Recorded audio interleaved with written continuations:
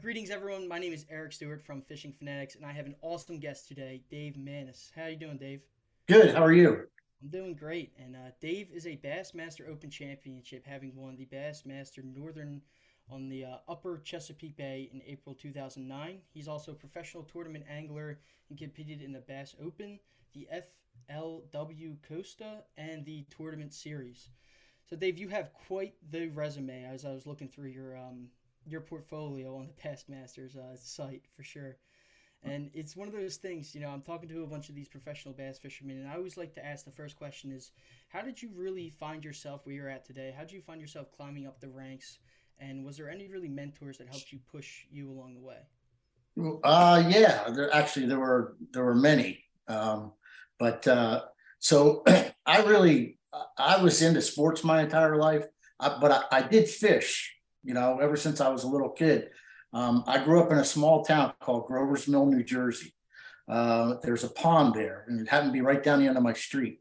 And Grover's Mill is famous because in the 1930s there was a radio broadcast called the War of the Worlds, and it started the whole War of the Worlds series that you see movies made of today. But Grover's Mill was the original landing spot for the Martians in this radio broadcast. So it's a little bit of history there. But the fishing was great when I was a kid. Lots of lily pads and things of that nature. So we had a good time there, and it really got me started fishing. My dad was not into fishing, but I had a dear uncle who was, and he would get off work and take me fishing every chance he got. And just really got into my blood. So, but then I got into sports, and I played baseball all through college, and I did travel team softball, and I played baseball and all that stuff till I was in my 40s. But I picked up a Bassmaster magazine um, back in the early 90s, and I became uh, addicted to it. All right, just you would get it, read every page you could read it over again, and then one day I found an advertisement for um, the ability to become a co-angler in the top 100 events. And back then, it was like the best deal ever, dude. It was incredible. You fished all 4 days, so you had a different pro every day, and you only paid $400 for it. So it was the greatest thing ever. I mean, you couldn't buy guides for that kind of money, let alone the best anglers in the country. And I fished as many of those as I could, trying to learn everything I could about tournament bass fishing. I like to say, yes, I love it, and I know you love it too. But it truly is an addiction. You just become addicted to the competitive nature of it. The challenge of trying to catch fish in all different types of conditions. The whole tournament atmosphere. You become addicted to it. There's no doubt about it. But yeah, and then I started fishing the FLW Tour as a co-angler as well, and I that led me to fishing the New Jersey Federation. And I was fortunate enough to make the state team the first 2 years I was in the Federation, and became really good friends with Pete Gluzik and Mike Iconelli and the Soli brothers and Mark Schaefer and Ed Cowan and all the great names of the early days of the Jersey Federation. And they talked me into fishing what was then the Invitationals. The Invitationals preceded the Opens, and the Invitationals were pros on pros. So let's say you and I were paired for a day. We would have to flip a coin to see whose boat we were going to take. And then you would get 4 hours in the front of the boat, and I would get 4 hours in the front of the boat. So it made for some interesting dynamics between the anglers, and everybody you talked to, oh, I'm on them. Yeah, well, that wasn't always the case, but it was a learning curve. I mean, you got to learn a lot from different people that you fished with and whatnot. And believe it or not, my first year in the Invitationals, I qualified for what was then the Bassmaster Top 150. So that was the elites of the day. And I fished that for about 7 years. And it became the best. We went from the Bassmaster Top 150 to the Bassmaster Tour. And then it became the elites. So for me, not having a lot of experience, tournament experience, Man, it was a hard learning curve, you know. I tell people the story of my very first tournament was on the Potomac. Mhm. And here's, Roland Martin and Jimmy Houston and Shaw Grigsby and Denny Brower and all these guys, that you've been reading about for all these years, and all of a sudden there they are, and you're competing with them, So it was quite the experience. I'm not going to tell you that I was completely prepared for it. I kind of learned as I went along, but I wouldn't change a thing about it. So Dave, that's awesome. And your story is super similar to mine. I went to a small junior college down in New Jersey, and that's really where I found the love for fishing. Just living in the apartments, there was a little runoff in our apartments. I would climb underneath the fence, go in there. It was really the first time I ever threw a frog. Throw a frog on some lily pads, and next thing you know, there's just tons of bass in there. Blew it up in there, and I was like, right when that first bite from the frog. After I got that first one, I was like, oh, this is awesome. I ended up taking trips down to Union Lake and all the local spots over there in Jersey. So it's awesome to hear your stories, kind of similar to mine, and then how you're just being able to progress up the ladders. yeah, and it's really, when people ask me how to get started, I tell them, look, best thing you can do is join a club. I was a club member in the federation. I fished the federation tournaments. There's guys that have been lifers in those organizations, and there's so much you can learn from them. People quite often I get asked who's the best bass angler I've ever encountered, and I'll be perfectly honest with you. The best guy I've ever encountered is Bob Soley from New Jersey. He is the best without a doubt. I know there's a number of high level people that are familiar with Bob that would agree with me, but he's not the guy that wanted to go travel around the country. He didn't want that lifestyle. So, and there's a lot of people like that in all regions of the country. I've been fortunate to live in a lot of different areas over the years, and there's sticks everywhere. It doesn't matter where you go. There's a stick, trust me. But there's so much you can learn from that individual. You know. Especially about like their local lake too. I've met a couple local legends as I've been traveling around down to West Virginia, and you just hear these names pop up, and it's like, man, this guy he fishes on this lake all the time, nonstop, and he knows exactly where the fish are at any given point of day. Right. So Right. There's that guy is everywhere. Trust me. he is. And that kind of brings me to a nice segue too for you, being that you won your championship in the Upper Chesapeake River there, and it's been one of those areas that I've been trying to get into. I've been trying to fish too, being from the Northeast. Any tips you can give to someone like me who hasn't really been able to locate any bass up there in the Chesapeake and just baits, times of years? Any tips like that? Yeah. Well, so I was fortunate because it was close to home. I was able to fish it a lot, and the Federation had a lot of tournaments there. So I had some experience there. I'll get into how that helped me to some degree when I won. But it's a unique body of water in that it's tidal driven. There's depending on the water levels, the salt water might be up higher in the bay than at other times of the year, depending on those levels.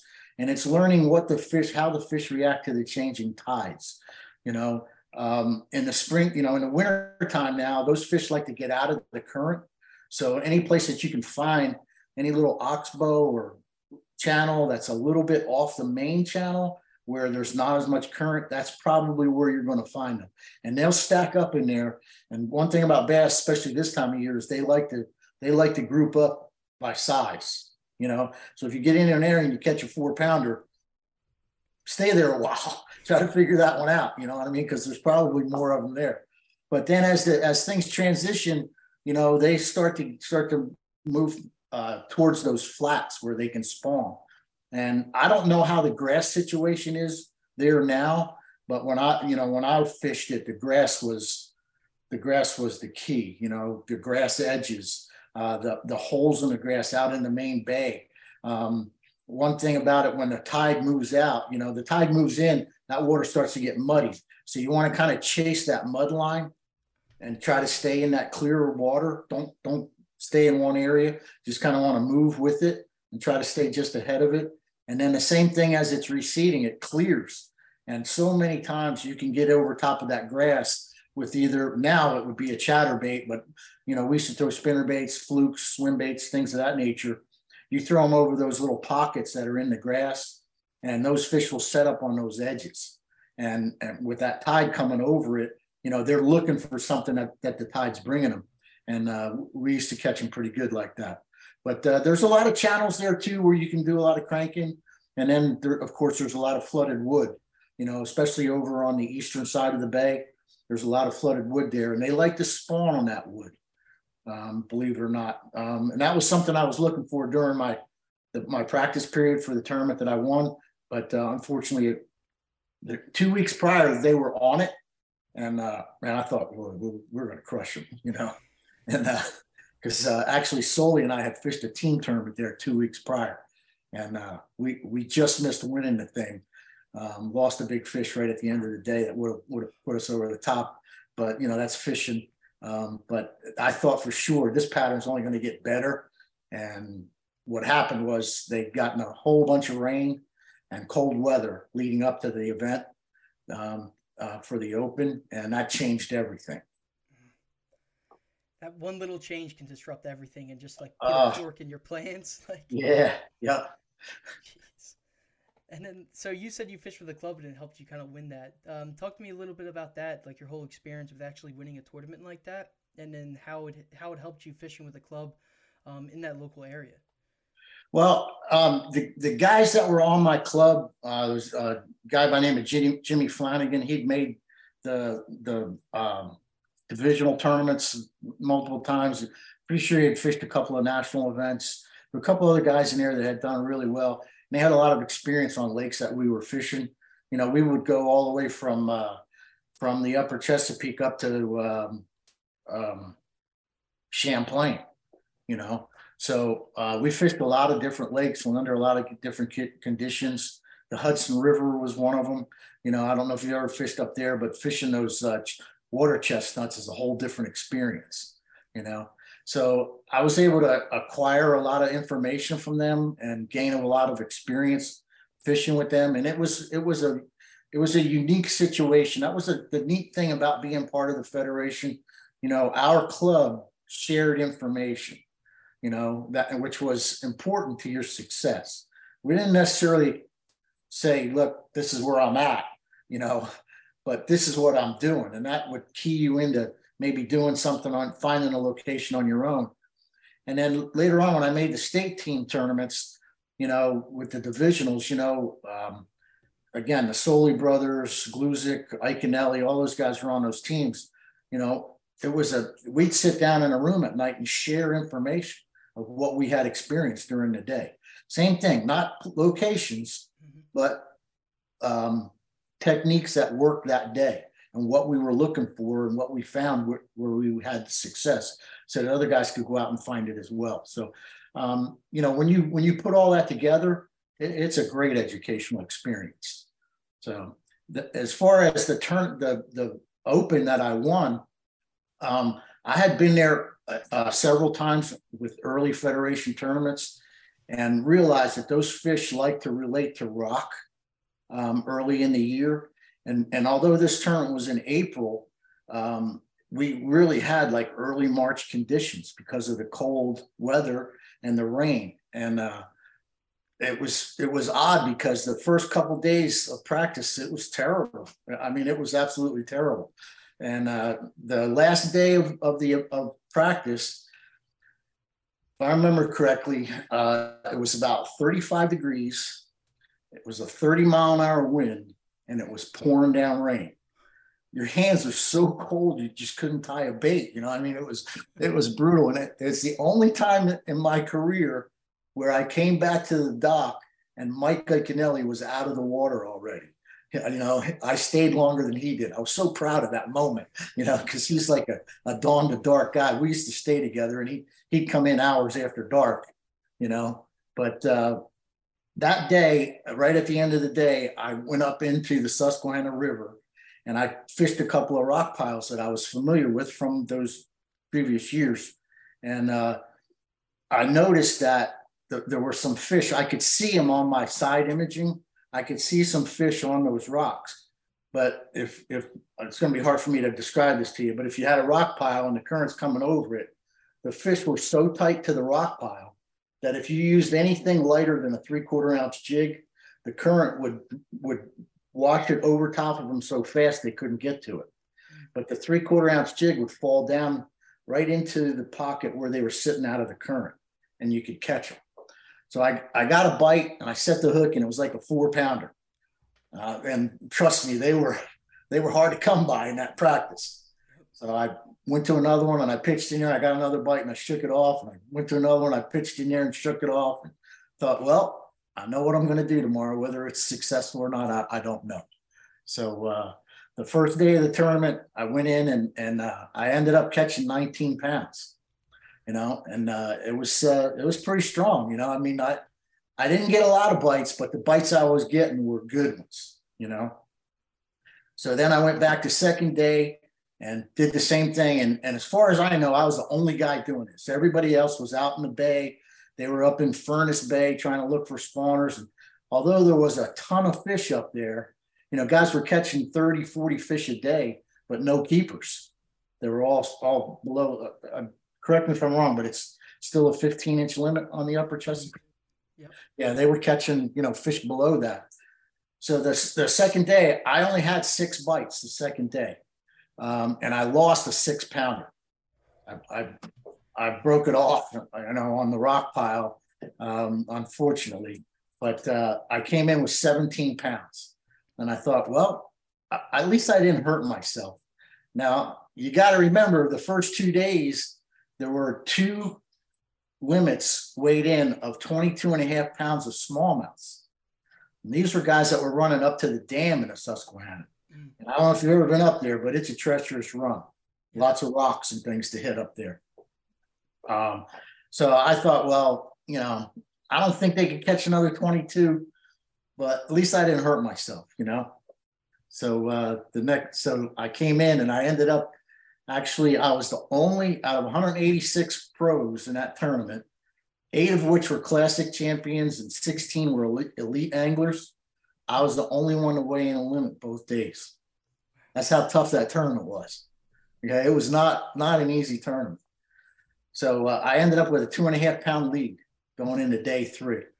And man, I've never been in that position in a tournament at that level, So I called Mike and I called Pete, and I'm like, how do you handle this? And I actually got some great advice from them, and I ended up going out the next day. And the key is you got to do what got you there. You might have to make some adjustments, but you really got to do what got you there, and you got to fish the moment, like Mike always says. You got to fish the moment.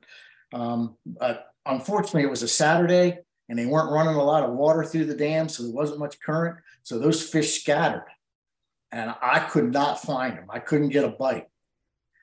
I turned and I ran over to the east side of the bay to an area where I caught them off of some laydowns. And when I got there, I realized the tide was so low that there couldn't have been a fish on them, right?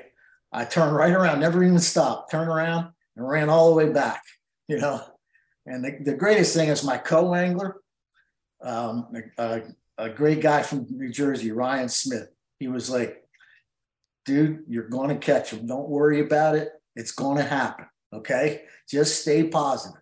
He was such a coach, a mental coach for me. I've been so thankful for him. But yeah, at 12:30, I didn't have a fish. And then around 1 o'clock, I caught one. And in the next 45 minutes, I ended up with 3 that weighed 10, 15. Okay. And then we had to go in. So now I'm panicking, I've had this opportunity and I've blown it, and I'll never forget, I got into the dock and if I'm talking too long about this, stop me, but it's one of those moments you just never forget, I get to the dock and Frank Scalish, who had one of those 22.5-pound bags the first day, he gets in my boat and he says, well, you got them? And I said, no, Frank, I don't, He goes, really? I go, no, man. I said, they just didn't bite, And he said, I said, how about you? You got him? He goes, well, I got it, And I go, what do you mean you got it? He goes, I only got one, but it's like a 5.5 pounder, right? So I go, wow, that's a nice one. I said, but I got it too, because I had a 5.5, And he grabs me and hugs me and goes, dude, you won. It's awesome. I'm so happy for you. And I'm like, whoa, Jack, you can't do this to me. You're going to jinx me. You can't, count your chickens before they hatch, And he's like, no, I know you got it. I know you got it, So we get up there to the weigh in. Of course, I'm leading it, so I'm the last one to weigh in, And there used to be a great gentleman who did all the bumping for bass named Pee Wee. He was from Maryland, just a super guy, and he'd been bumping my fish my entire career up to that point, And I get up to the tanks, and he looks in my bag, and he looks up at me, and he goes, "How late were you?" And I'm like, "What?" He goes, "How late were you?" And I'm, because now I'm in a panic, and then I see him smile. I go, "I'm going to choke you," So he said, "I'm just messing with you." He goes, "Man, congratulations. I'm so happy for you. You got it. And I look at him, "Don't do this to me." I said, "They ain't been weighed yet." And he looks at me and he goes, "Dave, I've seen all the fish." Right.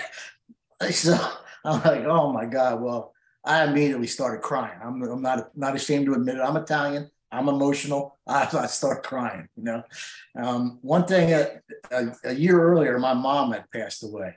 And every time I went to a tournament, my mom said, "You're going to win this one. You're going to win this one." And I just prayed she'd be there when it happened. And unfortunately, she wasn't. So that moment kind of caught up with me, And then I got up on a stage and they weighed the fish. And once Chris Bowes announced me as the winner, I think he'll tell you today it's still the best hug he ever got. I grabbed him and picked him up off the stage and hugged him, But yeah, it's a pretty special moment. It's so hard to do. There's so many great anglers out there. You just don't get that opportunity that often. I've been fortunate enough to make the top tens in a couple of other events since then, but things just didn't work out. It's just the way it is. You hear people all the time say, when it's your time, it's your time. Well, I guess it was my time, because like I said, I didn't have a fish till 12:30, and then I caught enough. I ended up winning by like 6 pounds as well. So nobody caught him on the last day, which I was thankful for my own personal reasons. But yeah, it was an experience I'll never forget. Yeah, it must be a little nerve wracking too, because when you're sitting there at 12:30, you're like, man, I'm only got a 2 pound lead. It's 12:30. I don't have any fish in the boat. They're not where I'm normally catching fish. It's like, oh my God, the panic starts setting in. It's cool that your co-angler was there too to kind of calm you down. Be like, hey, yep. You know what? Things are going to turn around. You're going to be fine. You're going to be good. Yeah. Well, the interesting thing is, Eric, I told you I ran across the bay and then I came back. When I came back, they had started running water. So the current started coming over those rocks and those fish set up right away, and I was able to catch them. So, that was a good thing. Man, it's like the perfect storm. It's like luck's on your side, but then also you just stay true to your game plan too. Yeah. Yep. Exactly. Yep. That's awesome, man. It's an awesome story, and I appreciate you taking the extra time during that story and just explaining the entire thing, because I think our listeners will get a lot from like that entire like series of events, going from practice, how it was terrible conditions, especially up in the Northeast. I'm really familiar with the terrible conditions up here. It seems like winter comes in quick and it doesn't want to leave us. Oh, no. I appreciate you going through that. Another interesting thing about that too is I was going through jigs left and right. I mean, obviously sometimes you didn't make the right cast and they'd go right down into the rocks. You get hung up, you have to break it off because you didn't want to get in there, and stir up the fish. And on the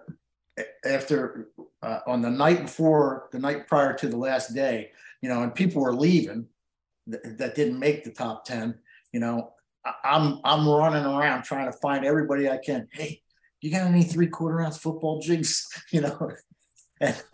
And fortunately, I I was able to run into a number of people who had some and were willing to give them to me. So, I've always said fishing's a great fraternity.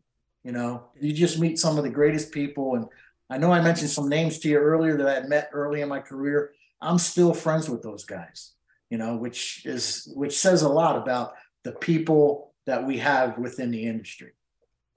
It is like one huge fraternity. Even like I belong to some Facebook groups, and the people that are on those Facebook groups for fishing are just like willing to give away information, willing to help you catch more fish. Right. And it's amazing. It really is. Even like you joining this podcast with me today. Like I didn't know you before this podcast. We could just sit down and talk about fishing. It's an awesome culture for sure. Yeah, it's something we all have. If you love it, you got it in common with somebody, and they're always willing to, always enjoy talking about it. So it's a great fraternity. It is. And Dave, I was just looking at your resume too, and some other things you do. A little bit outside of the fishing realm is you started the annual Special Olympics Benefit Bass Tournament. Can you tell our listeners a little bit about that? And is that one located in New Jersey? Yeah, that was. So I was a police officer in West Windsor Township, New Jersey. It's right outside of Princeton, and within our community, we had West Windsor was located within Mercer County, and we had Mercer County Lake. Some people in your area might be familiar with it because it's a big softball, soccer venue, great facility, and it's got I want to say it's 400-acre lake there. It may not be that big, but it's somewhere close to that. Had some decent bass fishing in it, but because it was located in my community, I was able to start a tournament there to benefit Special Olympics. And it's an all-electric lake. So, you had some guys that just had a trolling motor on there, and you had other guys that had the souped-up motors on the back, had 2, 3, or 4 horsepower electric motors on it, and off they go. But it was a fun tournament. Run it just like a BASS event. However, during the weigh-in, we would have some of the Special Olympians there to help us with the weigh-in. And those kids were just phenomenal. I mean, if you want to know what true love is, you go work with those kids. They just, anything you can do for them, they love you tenfold back for what you're doing. So it was we'd raise some decent money every year and donate that to Special Olympics. I don't know if you're aware of this, but New Jersey police venues, police departments are the second largest contributors to Special Olympics. I think ShopRite is the number one, but their police departments all over the state of New Jersey have events that benefit Special Olympics and raise a tremendous amount of money for these kids to help them, through their progress. So it's something I was real proud of. We did it for a number of years, had a lot of fun doing it, got a lot of companies to donate some, swag stuff for the anglers and whatnot. But it was a lot of fun. That is awesome. It's an awesome event, awesome story. And I will definitely link in the bottom of this video any information about that for sure, so people can go check it out. Thanks. Absolutely. And Dave, I know we've hit on this guy's name because he's kind of a local legend around us, Mike Iaconelli, a lot. And from my understanding is that you are involved with his Bass University seminars that he does. I have been, yes. I'm today he's got some pretty good guys doing those seminars, but I'm fortunate enough where if he's in a bind, he'll call me and I can go and do them. I'm not a headliner anymore. There's a lot of guys that are way ahead of me on that list, and I understand that completely. I have a lot of fun doing it. I was actually part of the first one he ever did down in South Jersey, along with Greg Hackney and a bunch of other guys, and it was awesome. And I knew it was going to be a big success. So I'm real proud of being part of that. I still stay in touch with both he and Pete as far as Bass University goes. And I still, I'll get into some other things that I do as well, but Bass University for me is probably the best buy for somebody who wants to learn how to fish, because you can resource so many different techniques and so many different approaches to different conditions. It's definitely a tool that you can use to shorten your learning curve. I love it. I love it. And some of your seminars on there, just tell our listeners a little bit about what you talk about, what you specialize in, whether it be techniques, baits, anything like that. Yeah, I do some on spy baits, on flipping and pitching, some jig fishing things. I think I did one on frog fishing too. But yeah, they're a lot of fun to do, and fortunately, some of those that I did for them early on was when I was living on Toledo Bend in Texas, and Mike and Pete would come down and Jeff, and we could film a bunch of things there, get a lot of things knocked out in one day on that body of water, But yeah, it's fun, and you try to give everybody as much as you possibly can. Not everybody does everything the same, and that's what I try to tell people. It's what fits you. Like I like a certain rod, a certain reel. It's like Fords and Chevys. You may like a Ford, I like a Chevy.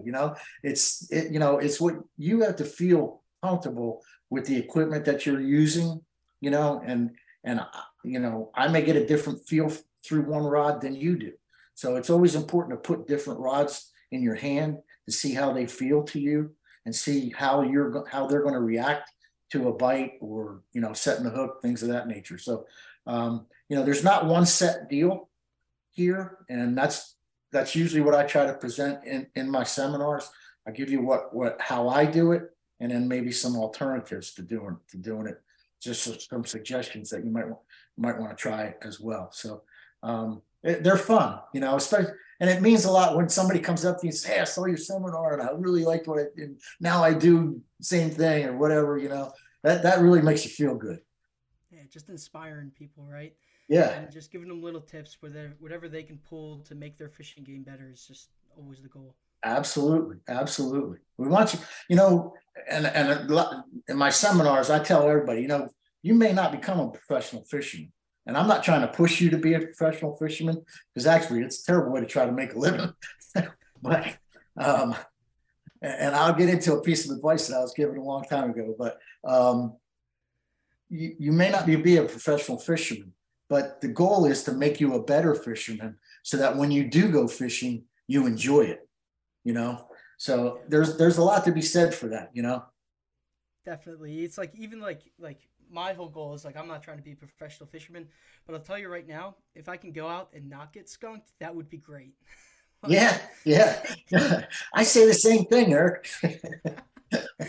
We all get skunked from time to time. Trust me. It's the most humbling sport there is.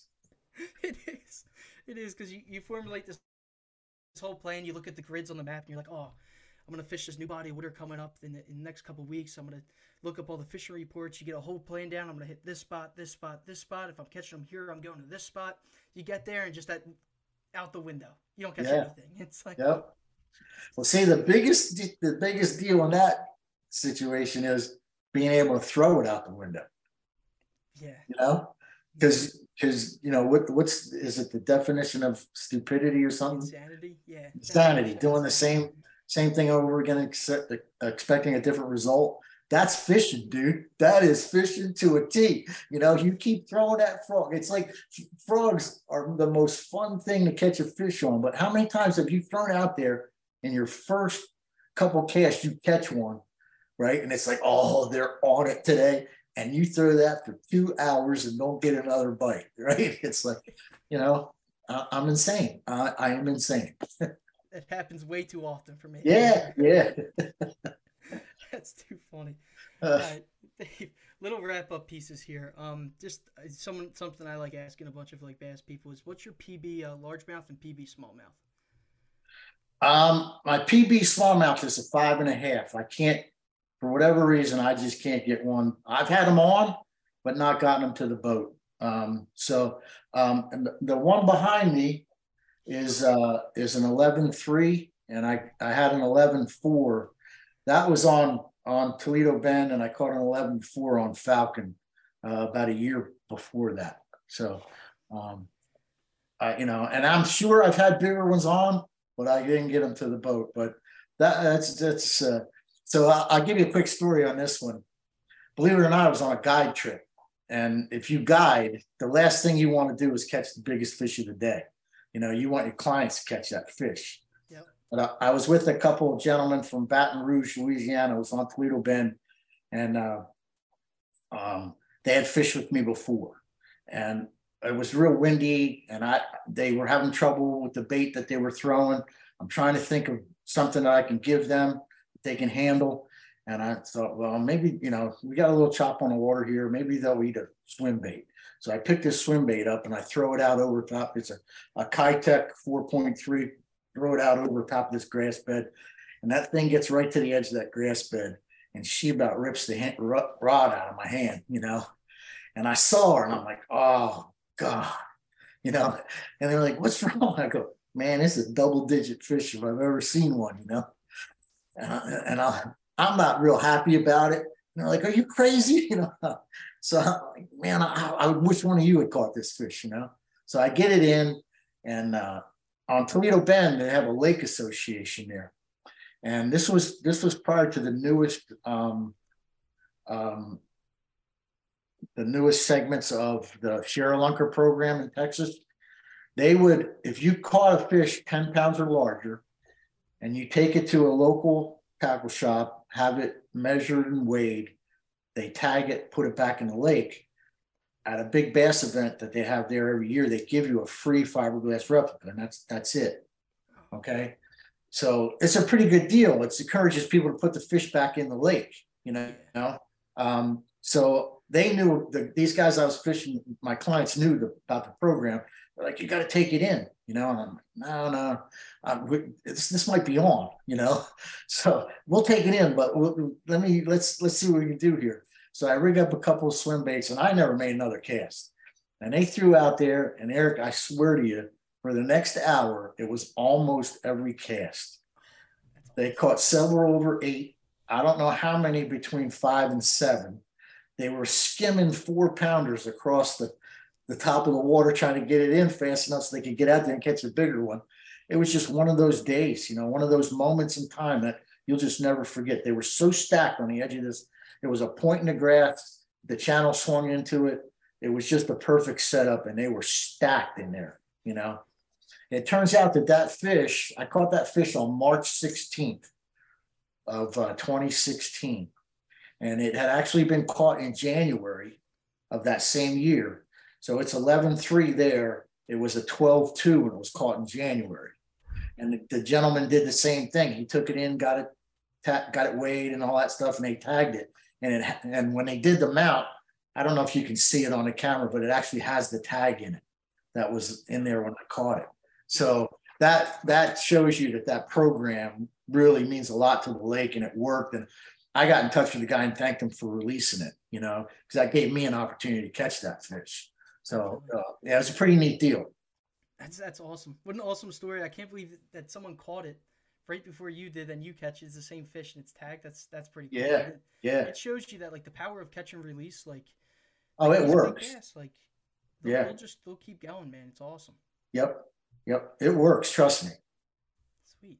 Dave, awesome, man. I just want to take the time that we have left a little bit here and just let you plug whatever you want to plug. Any seminars you got coming up, your social media channels, any YouTube channel that you have. Also, I'll just kind of let the floor is yours to just kind of shout out anything you got going on.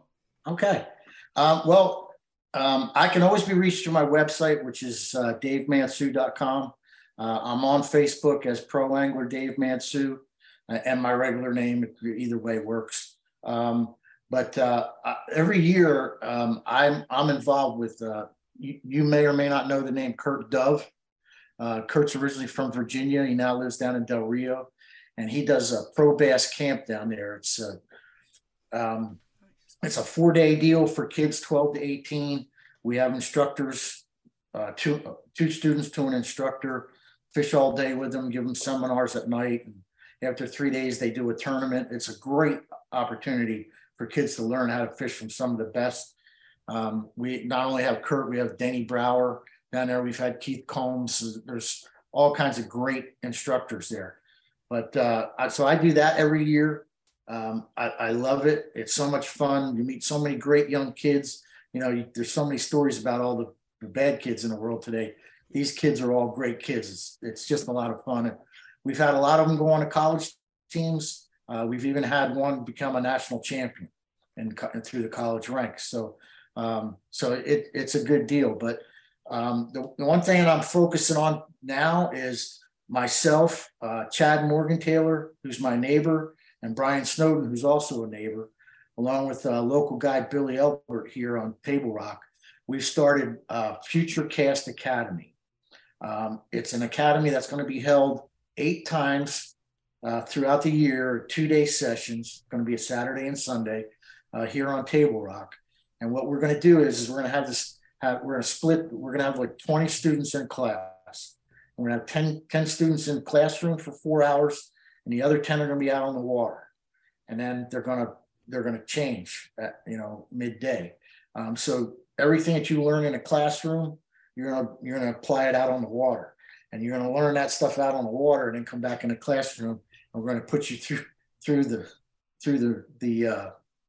test of making sure that you learn and grasp everything together. But it's going to be it's unique in that we're doing it throughout the year. So our first class is March 3rd and 4th. So we're gearing the classes towards that seasonal pattern during that time of year. We're going all the way through till October. So students that come in March, like March 3rd and 4th here on Table Rock Lake, it could be a jerk bait, a jig, a crankbait like a rock crawler or wiggle warts are really big here. But when you come back in the summertime, we do them in the summertime, it's going to be drop shot. You're going to be catching them in 30, 35, 40 feet, So a student that comes in March is going to learn something completely different than a student that comes in June or July or August.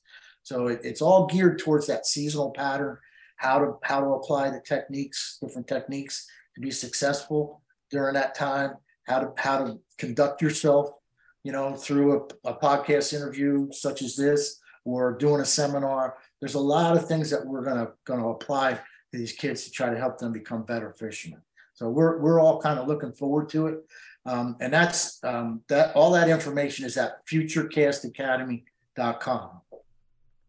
Sweet. I just put a note, and I will put that in the description for sure. And I really like that too, because it's seasonality of it too, and you're teaching them how to be better humans as well. Just being able to talk to people and getting out there. It's probably one of the most difficult things that I've seen with kids either my age and younger, just being able to have a conversation about things that they're really passionate about, like fishing, and just putting them basically through a training and just getting them better with talking.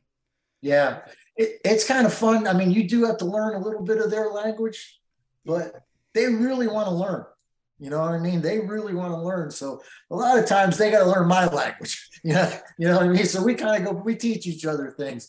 So, but it's a lot of fun dealing with these kids today, and it's amazing how many of them are familiar through YouTube and Bass University and all that stuff with some of the things that we're talking about and how they can relate to it. And the questions you get are I mean, they're challenging at times. There's no doubt about it.